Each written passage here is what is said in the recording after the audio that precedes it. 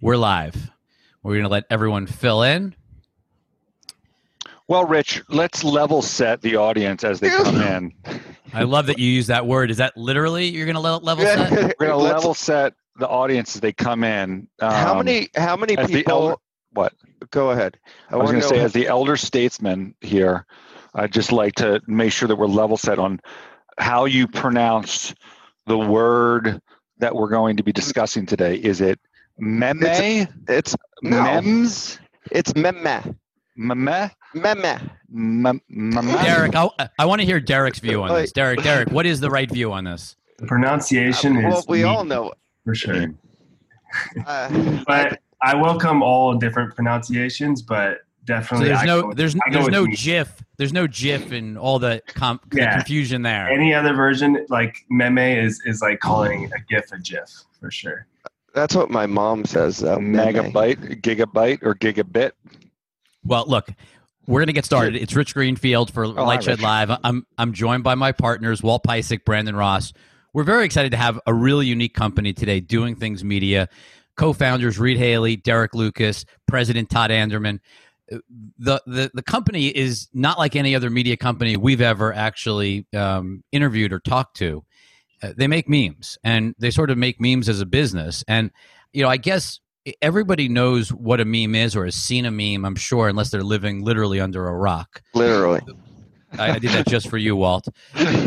But from the standpoint of what made the two of you famous, I guess from a Derek and Reed, since this was the company that you two built, how did you get famous? Like, what was the start of this that got you famous? And before you answer that, I'll just tell everyone watching, there's the ability in the Q&A box, if you just click it on the bottom of the screen, enter your questions. As after a few minutes, we're going to go take audience questions one by one and use those. So please start filling it up as soon as you want.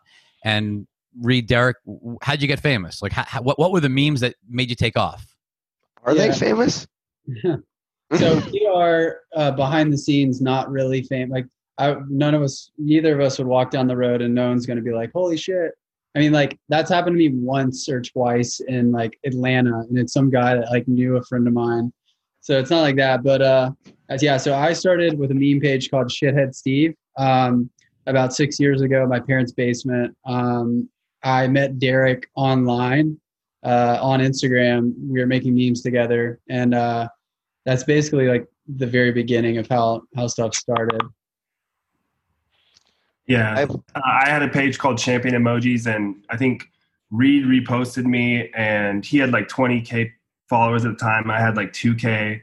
And then I reached out to him, just said I like his page, and we started making memes together. And then we kind of formed this group that, developed a bunch of memes over the next year or so. And literally nobody had like more than 20,000 followers at the time. And everybody that was in that group now has millions and millions of followers on Instagram. And when was that, just to level set people on how long ago this was? Yeah, so I started Shithead Steve in 2015, the very beginning of 2015, maybe the end of 2014. And then Derek and I met in late 2015, I think. And then all of 2016, we were just basically making memes together.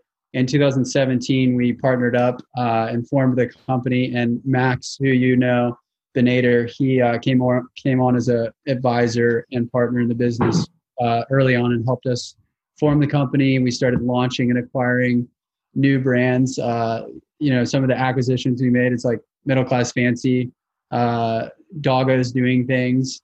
We have over 20 brands, different channels. And actually not all of them are meme pages. We have a lot of video content and an original show called All Gas, No Brakes.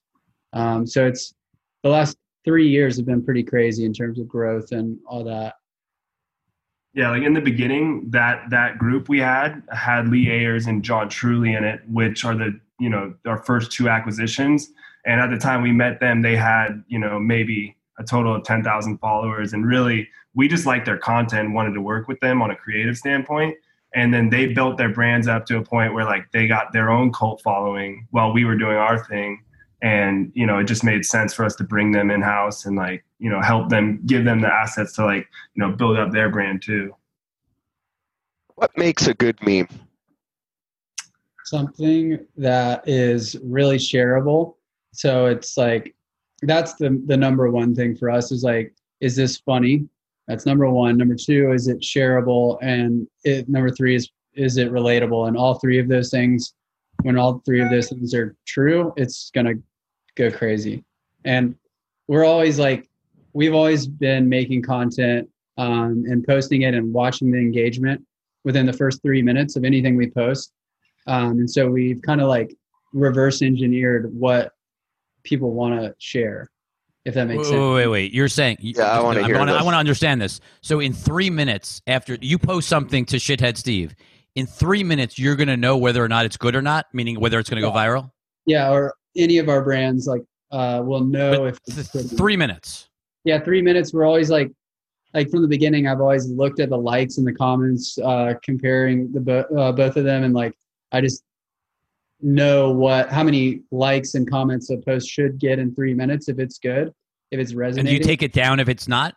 Yeah, unless it's like an original. I do that on Instagram too. If I'm not getting a lot of likes, it's out of there because it'll really affect my social status. Yeah, it sounds crazy, but like you can really know if a post is going to go far. Is this a judgment call? I mean, are you physically doing this, or do you have like an algo that takes it down if you don't get a certain number of likes? Yes, we have a team of about 25 or 6 or 7 full-time employees, about 40 people on the team total, and like 15 of those people are creative or brand managers running a channel. And we've kind of like taught them, or they already know because they've built millions of followers themselves.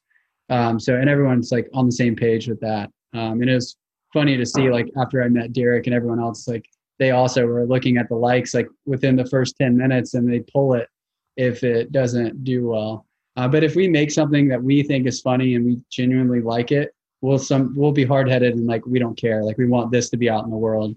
So there's exceptions to the rule. It's more of an art than a science. What's your creative process like? How do you start making a meme?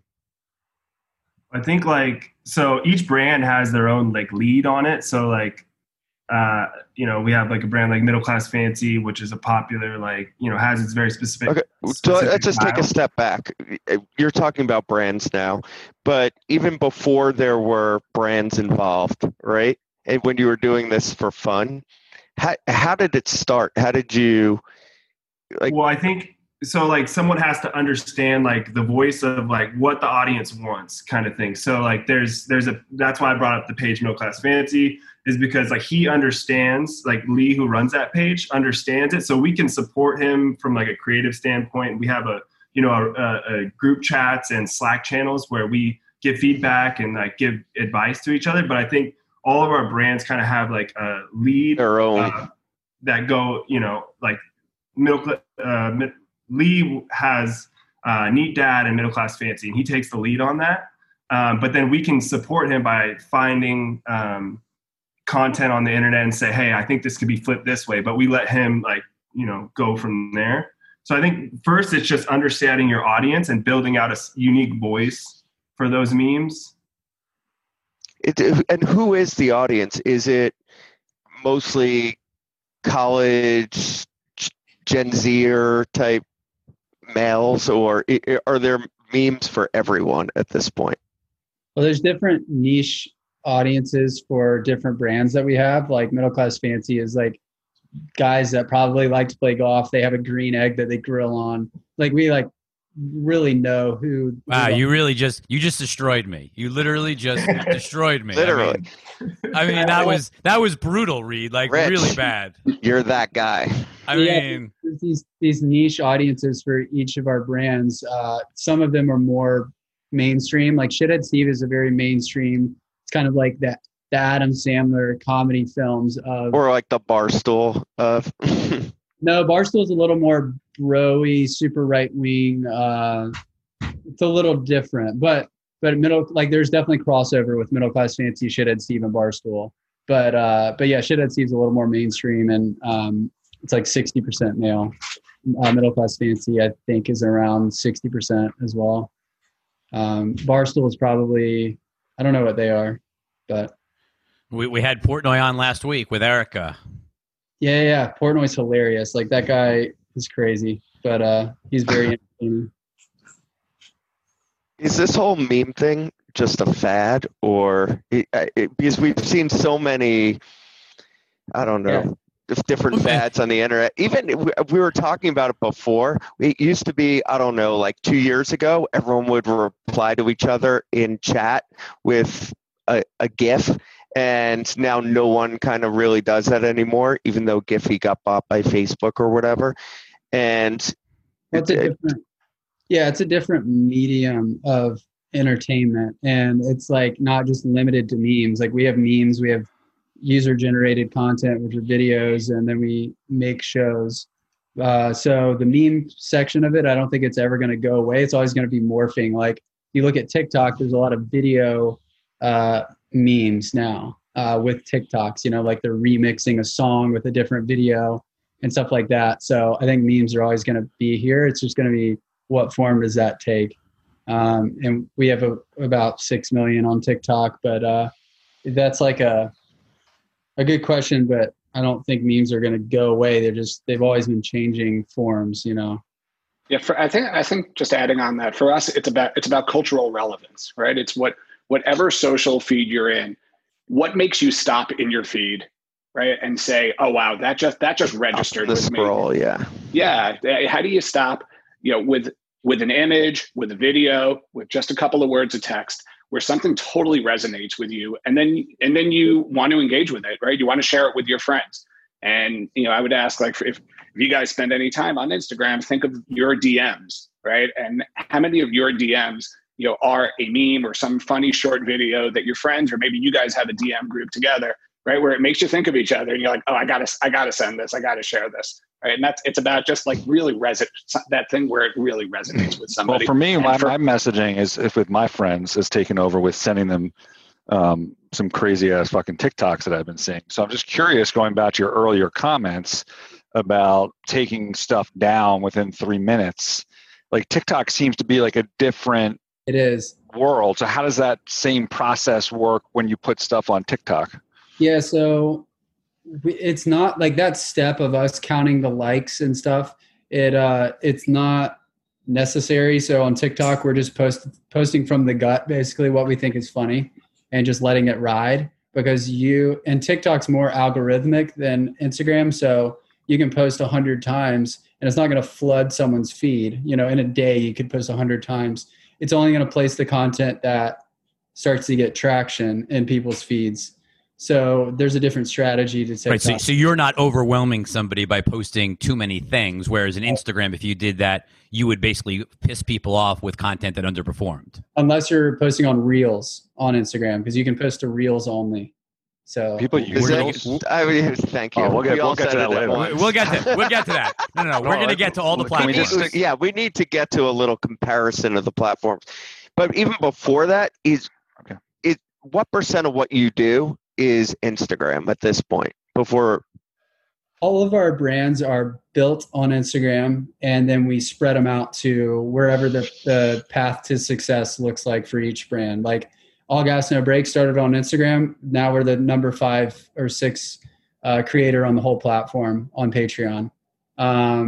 Like with gamers, we have a Twitch channel that we've built, and same with Discord. But I would say, yeah, everything's built on Instagram first, because that's just like our bread and butter. And then we spread the audience out to the different other platforms that make sense for each one.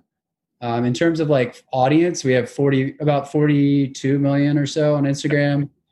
And then a total of like 60 million. So 20 million on other platforms. That's like Facebook, TikTok, Twitch, Discord, Patreon, YouTube. So I know Rich wants to go onto Discord. Oh, sorry, Reed. You were zoning out. Your audio was going out there. Go ahead. Sorry, can you hear me? Yeah, I got you now. Yep. Yeah, I added YouTube also. We have about 1.5 million on YouTube. So I know Rich wants to go on.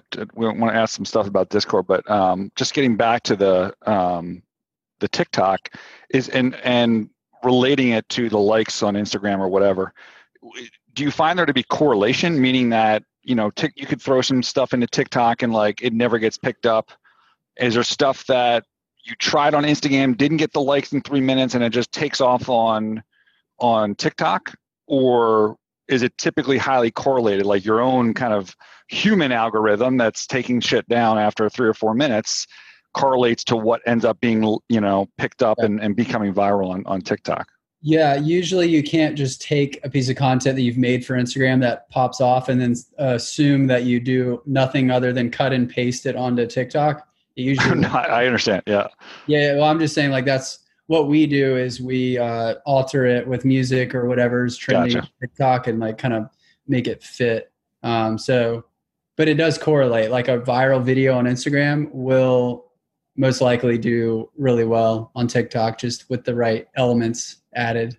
Right. It feels like a self-test on how you're running the business on the other social platforms if it kind of takes off there. Yeah. Do you feel like the followers and likes you get are consistent with the platform and TikTok? That's a question that we kind of discuss a lot every week in terms of how much larger the numbers are on TikTok relative to the base when things take off, and just kind of curious in your thoughts there.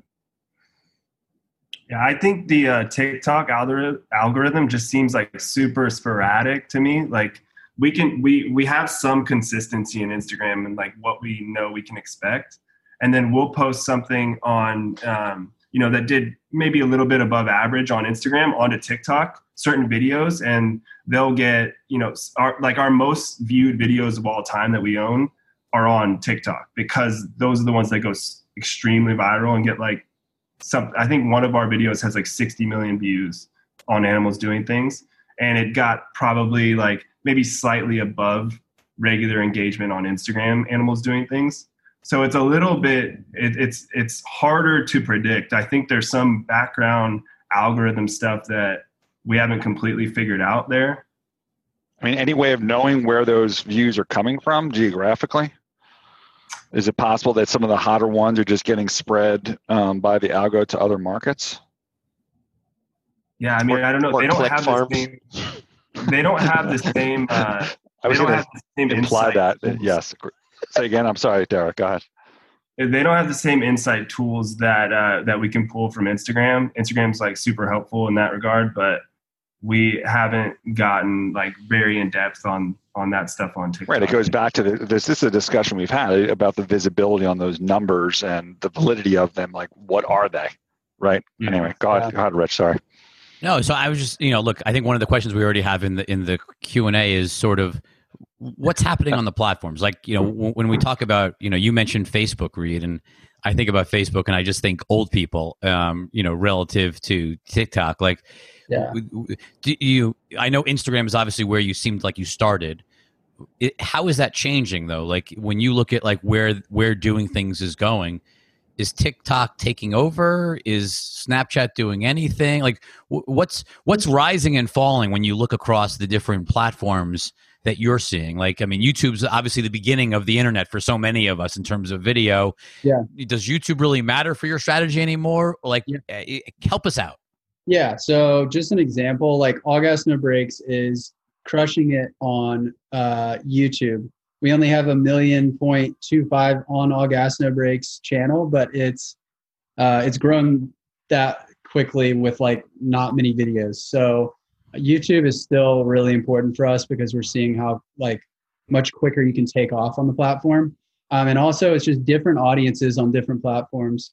I think Facebook is a great place to go if you're trying to, get in front of older people. Instagram's great for us to get in front of like our core audience on, the 18 to 35, mostly male.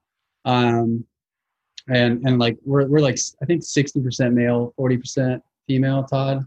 Yep. Yeah. So each platform has a different audience. And like going back to All Gas, when we post a video on YouTube, our Patreon numbers shoot up and faster than Instagram because that's a market that we haven't really tapped into as deeply as Instagram. So like the YouTube followers are coming over to Patreon. We put like a little link in the bio to push people to the exclusive content on Patreon. So that's kind of how I see it. It's just different audiences. And I don't think TikTok's taking over. I think it's just different. And where does, I mean, one of the companies that you didn't mention that's obviously right in your core demo is there's been really no mention so far of Snapchat. Just doesn't matter to this conversation? Yeah, Snapchat's an interesting, it's an interesting like model, and like there's a lot more things that go into making a Snapchat production, and we're not really set up for it, and we've had meetings about it, and we just haven't pulled the trigger yet. Is the lack of virality on Snap an issue for you also? Because, I mean, you started out by saying, like, what's going to go viral? Yeah. So Right. Snapchat's not the place where things go viral because it's really hard to, there's just not the ecosystem that Instagram has. It's just not the same. You can't easily share something. You can share something to a friend, but it's not as, I don't know what the word is. Todd or Derek, if you have anything else on that. It's like just like, yeah, on Snapchat, like I think we lost interest in it. Like we were trying to play around with it early on and then kind of lost interest in it when Instagram like adopted all the same functionalities and we were already bigger there. And then I feel like that kind of like Snapchat's still around, but it's not what it was becoming. You know what I mean? Like it was on a trajectory and it kind of, once Instagram took that functionality out and we already had this huge platform on Instagram, we just naturally were like, let's just do that instead. How does that relate? So let's go right back to where Walt was before on Reels. Like where does Reels then fit into this? Is Reels a big deal? I think, I don't know if it's the same like kill the platform thing that happened with Snapchat, but I feel like a portion of that will happen. There'll be some version of that. Like we naturally, like we're going to continue to do both. But I think Reels will probably be bigger for us than TikTok. But I think we can do both. Yeah, the way I see it is like, why would you switch apps? Once Instagram makes Reels and actually like gets it right, people are lazy and they have a really short attention span. And they only have a set number of hours or minutes a day to look at this snackable, like shareable content. So I think they're only going to go one place. I agree with Derek. I don't know if it's going to be like Instagram eating TikTok, but I think they'll slow down TikTok's growth with Reels. And have they done anything to help you do Reels? Like, are they helping? Like, walk us through like how Instagram helps you. Yeah. So we have a great partner over there that helps us out with. He's like a media partner, and he's helped us out with Reels and kind of gives us pointers. And we've seen a lot of follower growth, like, and more video views than we've ever had on Reels. So I'm sorry. I was going to say, I think that's partly because they're boosting it. Like they want people to use Reels, so they're helping. People that post on Reels regularly will get more views. But also, I think a lot of people are actually using Reels or just watching Reels. So you're giving me tips on how to improve my follower count? Yeah, post some Reels content for sure. We'll get to LinkedIn later, Rich, for your LinkedIn stories and how to improve your stories. Yeah, LinkedIn memes. LinkedIn memes. And then we can. I need to make like a meme page on LinkedIn. I don't know a ton about it, but I just thought it'd be like hilarious to just. Oh, yeah. That would be so good. I feel like since it's open now, I can be a boss on LinkedIn. No one else is putting up stories. I'm just going to put shit up there, and I'll be the boss in LinkedIn. Fucking own that channel. You should be the business. You could be like business doing things. Like you could literally own corporate. No, we're not business. Just bullshit Eagles and Liverpool stuff. Just the same type of content, only on LinkedIn. Yeah, exactly. I've got kind of a dual question, which is really, again, zeroing in on TikTok. Like we had Gary Vee on one of our LightShed lives, and he was very quick, as he is for many things, to adopt that channel. How quick were you guys getting on TikTok? How shocked were you in terms of how quickly it came up? And then the kind of the punchline question is, do you see anything out there right now that has the potential to kind of, follow in the footsteps, maybe not as huge as TikTok, but other social channels or whatever you guys want to call them in the media world that you're getting in on earlier, that you think could be big? I think Discord is really big for us. We have a lot of people on Discord around gamers doing things, and like Twitch is really a big part of that. Also, it's a really exciting platform. And just let me stop you for 1 second and interject. people think of Discord as an audio platform. Like you chat with your friends on audio while you're playing Among Us. I just learned yesterday everyone's playing Among Us on planet Earth except for me. I feel like a total loser, but I'll get to that later. But how do you use your content? Anyway. I know, but but coming back to Walt's question, like how do you use your content in a mostly audio platform? Like what are people doing that they're using your content? Discord, we're just growing a community on Discord around the Gamers Doing Things brand. So it's kind of it's a little more personal connections from us and the admin of Gamers Doing Things and the streamer Spencer and Tyler from the team. Like they get to interact with the audience on there more personally than they would anywhere else. Yeah, I think it's like that is super tied into Twitch, and it's like an engine to help build Twitch. It gets people more into the brand and the characters behind the brand. And there's like tier lists. Like if you're a donator on Twitch, or somebody that's really involved in the Twitch community, you're going to be more involved on the Discord. And there's like tiers of like different rooms you're allowed to be in and like some hierarchy within that. So you get on a Discord server based on your donation on Twitch? Is that where you're tipping on Twitch?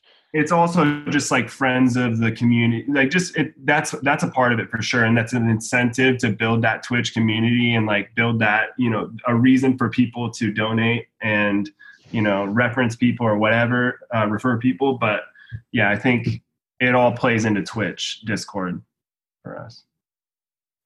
Anything else out there other than Discord? Just random small stuff that you think might have some potential? Because Discord's obviously pretty big already. Yeah, Triller.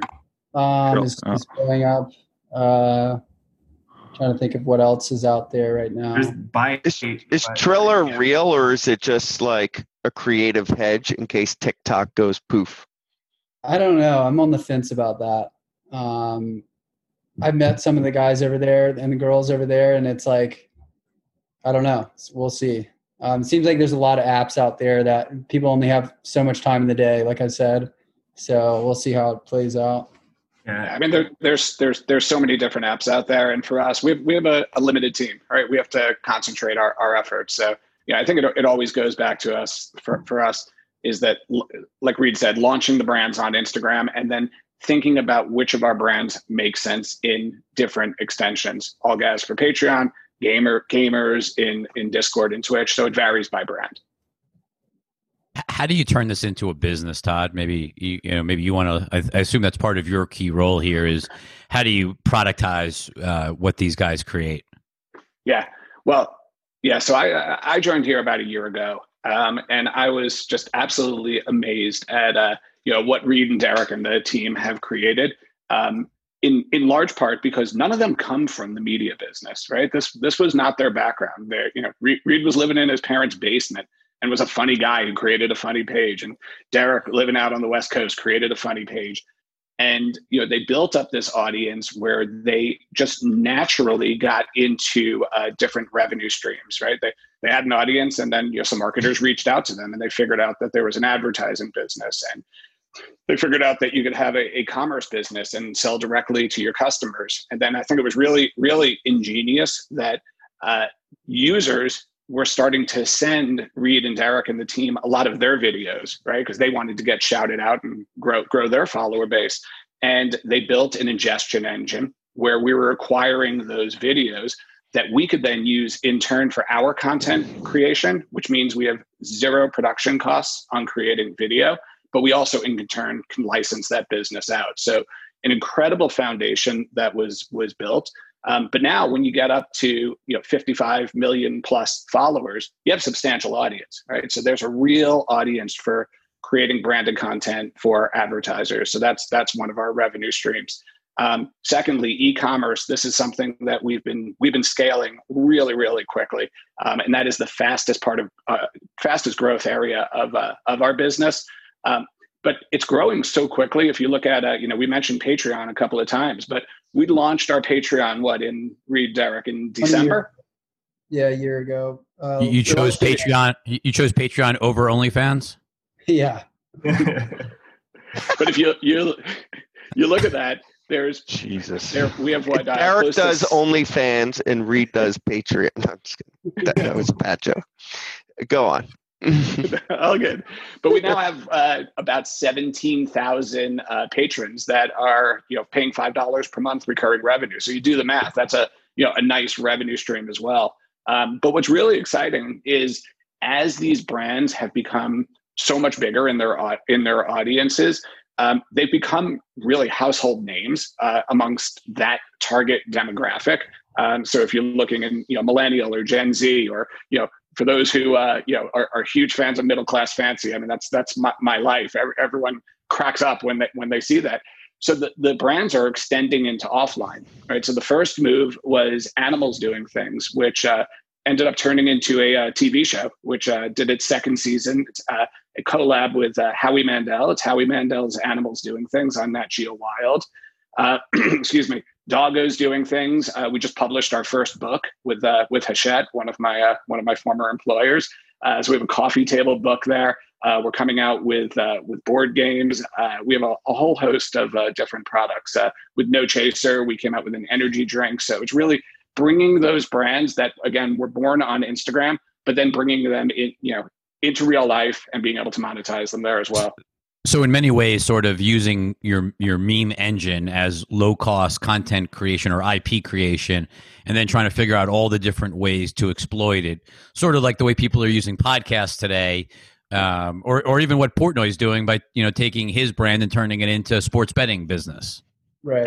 Absolutely. I mean, there's a foundation that was built right between when Reed and Derek first got together of Shithead Steve and drunk people doing things. And then it was just build on that foundation. What are other verticals where we could come up with content or buy a brand that will make people laugh, that will be culturally relevant in a particular category, build it up on Instagram, and then leverage the infrastructure that we're building right now to be able to monetize them through advertising, monetize them potentially through Patreon, figure out new platforms to go on to. So, I've read articles where AB InBev, I mean, like some really serious brands, like, no screwing, like these are huge global brands are coming to Doing Things Media. And I bet a lot of our audience watching goes, why? Like, why do they come to you? Like, and then, question in the chat right now is like, how do you take one of those brands and know what content to connect it to? Because I'm sure the brand has no idea how to play in the world of memes. So, like, walk us through, like, A, how do they find you? B, how do they get comfortable that they want to be part of a meme? And then 3, how do you figure out what to do with them? Yeah, it's a great question. Well, AB in particular, they really do get it, right? And it's all about cultural relevance, right? So there's really, I mean, a few different ways that it works.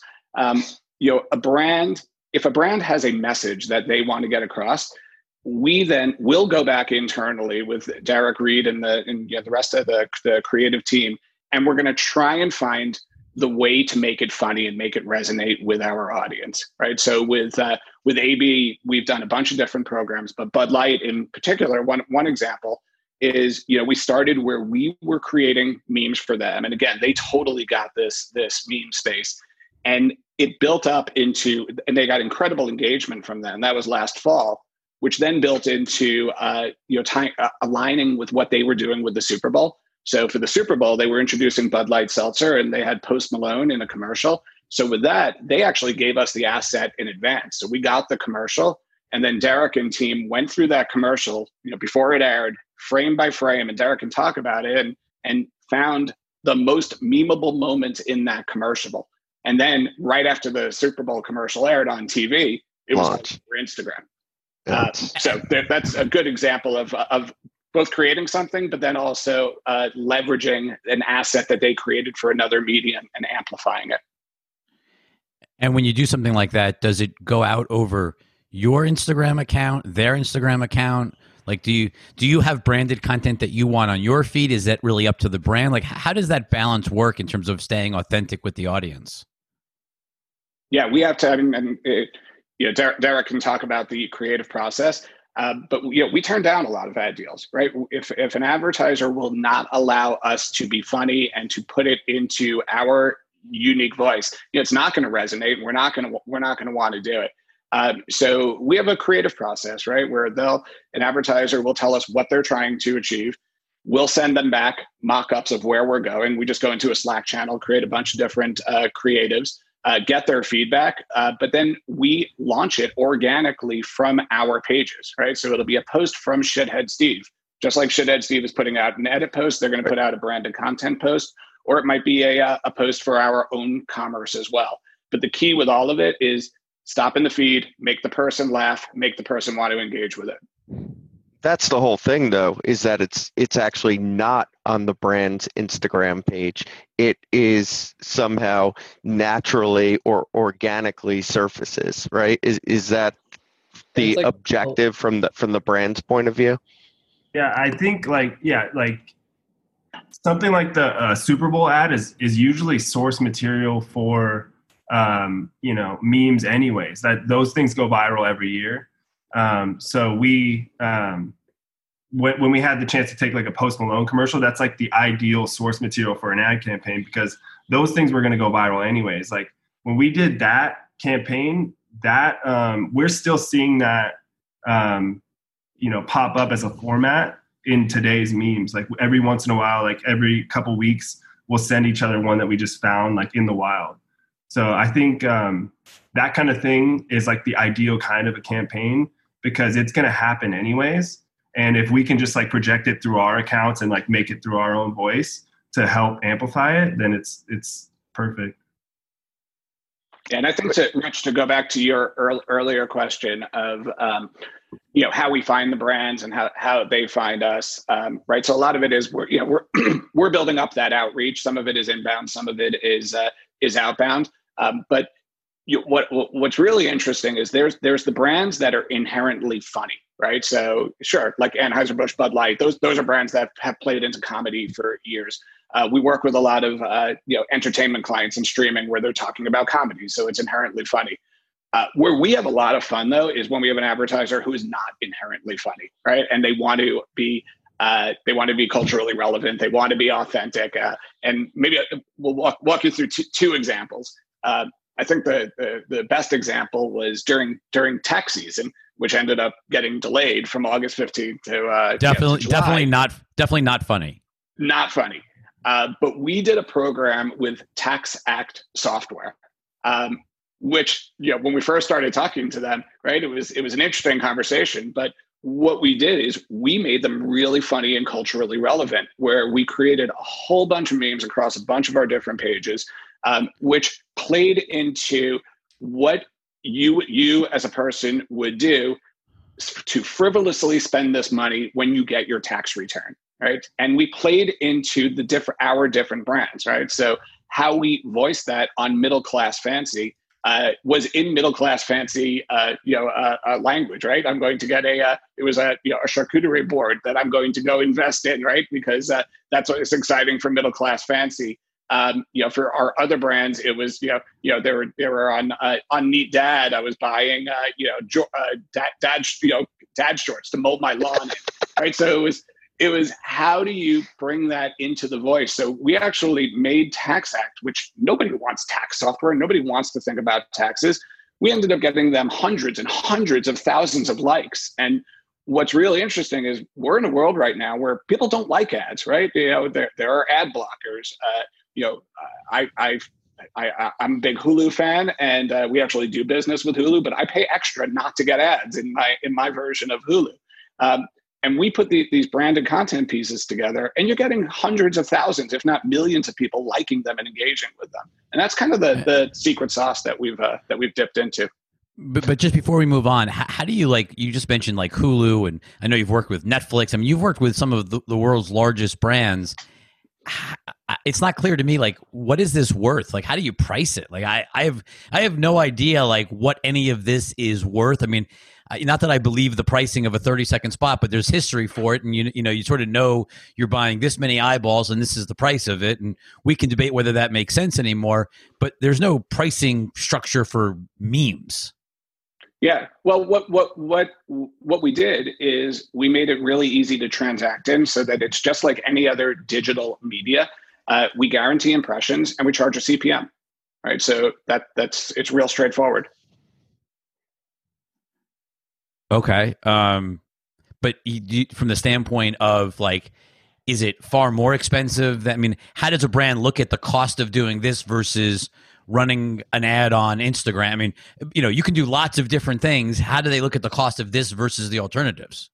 Yeah, no, that's a great question, because at most brands and at most agencies, memes are not a bucket on the spreadsheet yet, right? So we're trying to establish what that bucket is. So one of the, just circling back to kind of the content side of it, you recently, I think, worked with Michael Bloomberg and the Bloomberg campaign. Is there anything that you won't do? I mean, will you work with any brand that wants to pay you, or are there certain rules? And you mentioned they have to be okay with it being, quote, funny, but is everybody fair game who wants to create memes?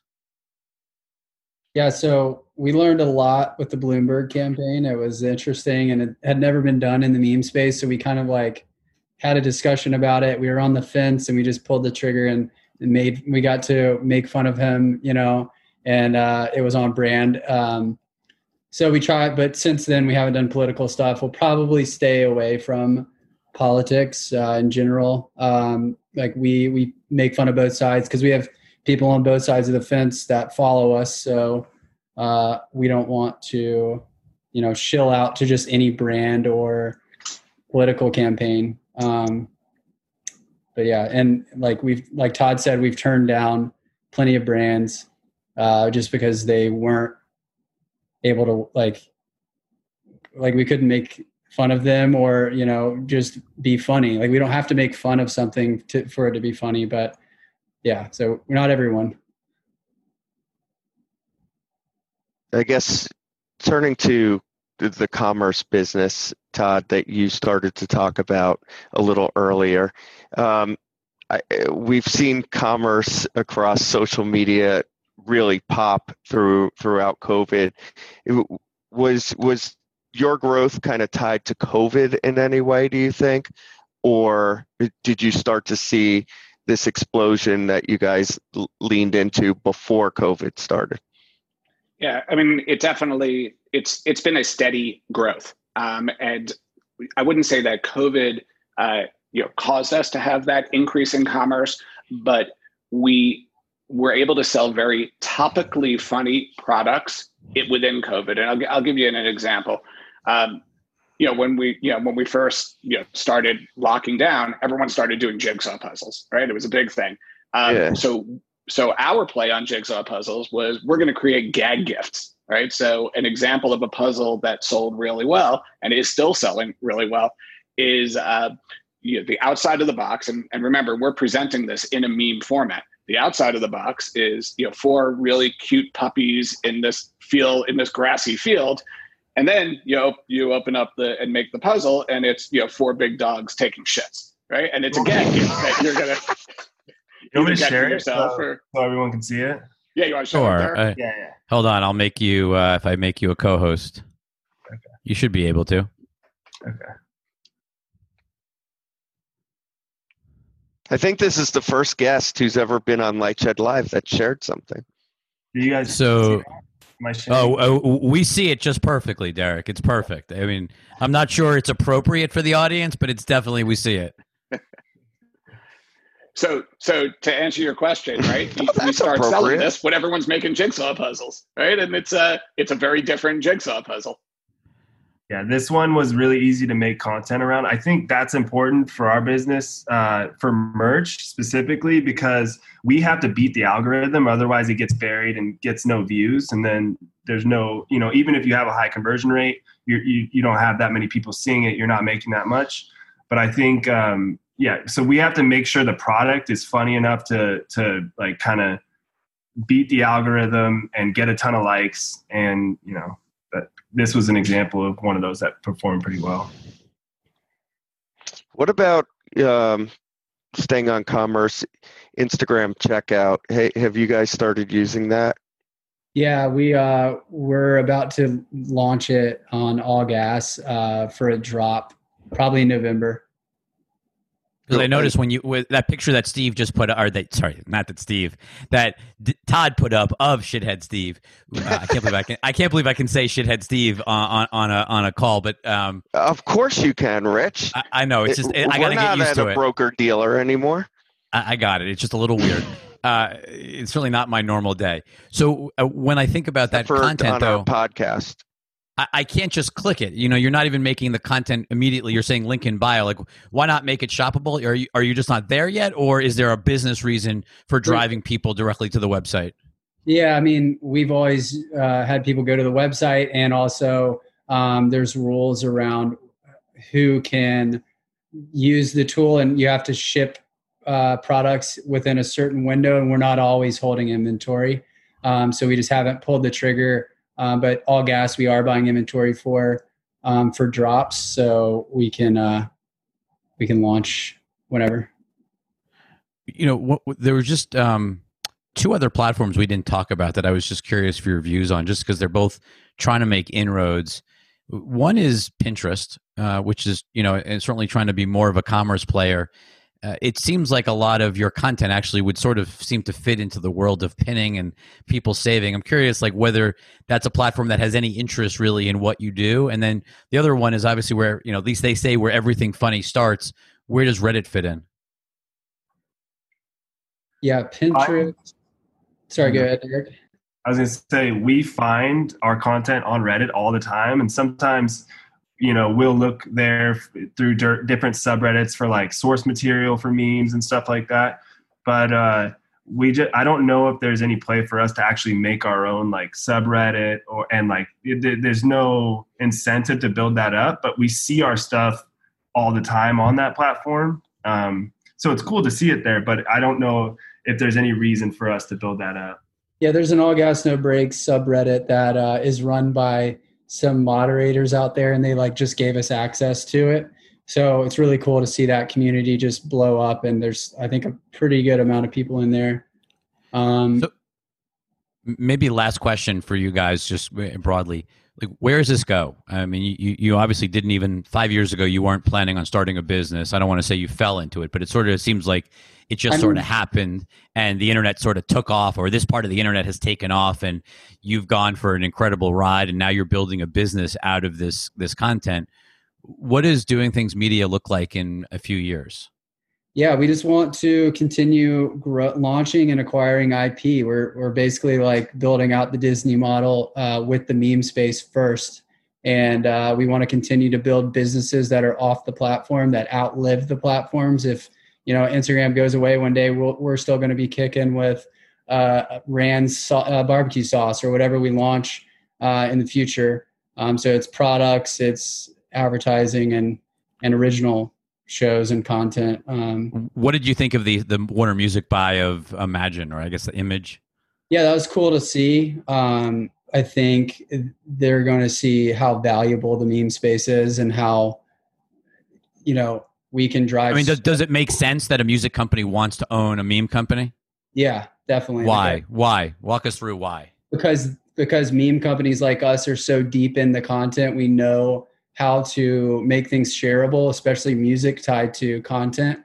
It can really take off. Like the Weeknd song, I forgot what it's called, but it went super viral on TikTok, and that drove that drove it to the top of the leaderboard in terms of that month in music and months afterwards.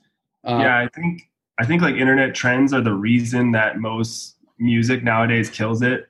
That's where it starts to go viral, and that's like the testing ground. So if you if you can manipulate that by inserting this song and creating a meme format out of it and like manufacture that, those songs blow up, and they always top the billboards. And I think when you can like kind of tap into that and try to engineer that, then you're starting to influence that. Like over time, you can keep replicating that.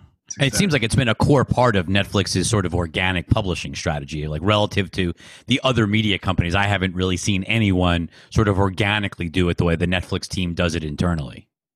Totally. Yeah, they kill it.